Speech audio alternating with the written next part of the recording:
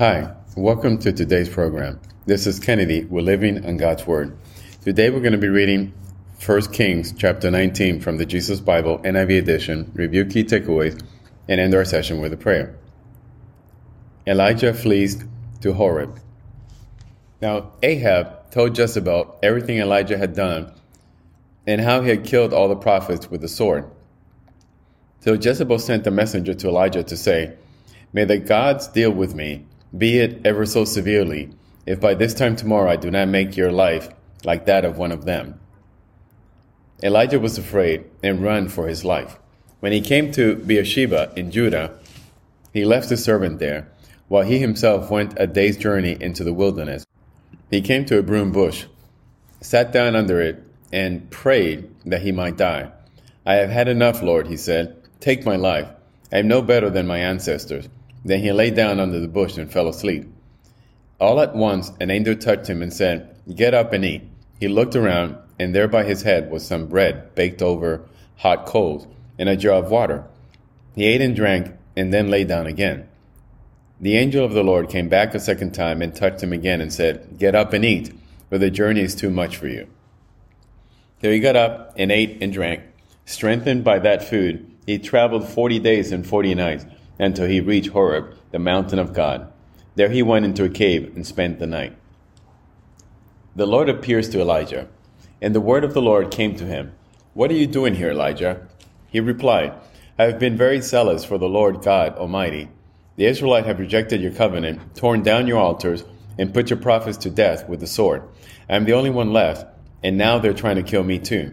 The Lord said, "Go out and stand on the mountain in the presence of the Lord, for the Lord is about to pass by."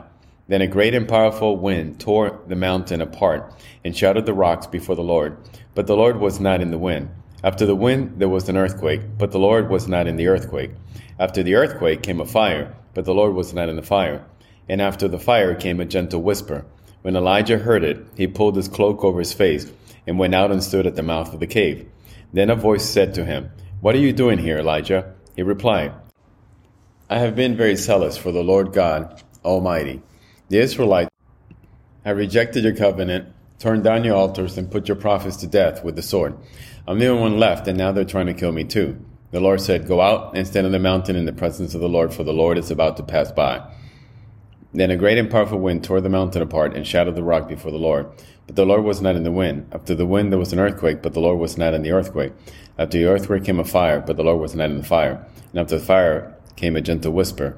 When Elijah heard it, he pulled his cloak over his face and went out and stood at the mouth of the cave.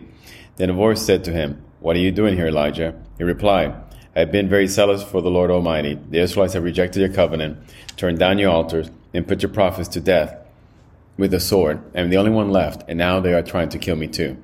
The Lord said to him, "Go back the way you came and go to the desert of Damascus. When you get there, anoint the Hazael king of over Aram. Also anoint Jehu son of Nimshi king of over Israel, and anoint Elisha son of Shaphat from Abel Meholah to succeed you as prophet. Jehu will put to death any who escaped the sword of Hazael, and Elisha will put to death any who escaped the sword of Jehu. Yet I reserve 7,000 in Israel, all whose knees have not bowed down to Baal, and whose mouth have not kissed him." The call of Elisha. So Elijah went from there and found Elisha, son of Shaphat. He was plying with 12 yoke of oxen, and he himself was driving the 12th pair. Elijah went up to him and threw his cloak around him.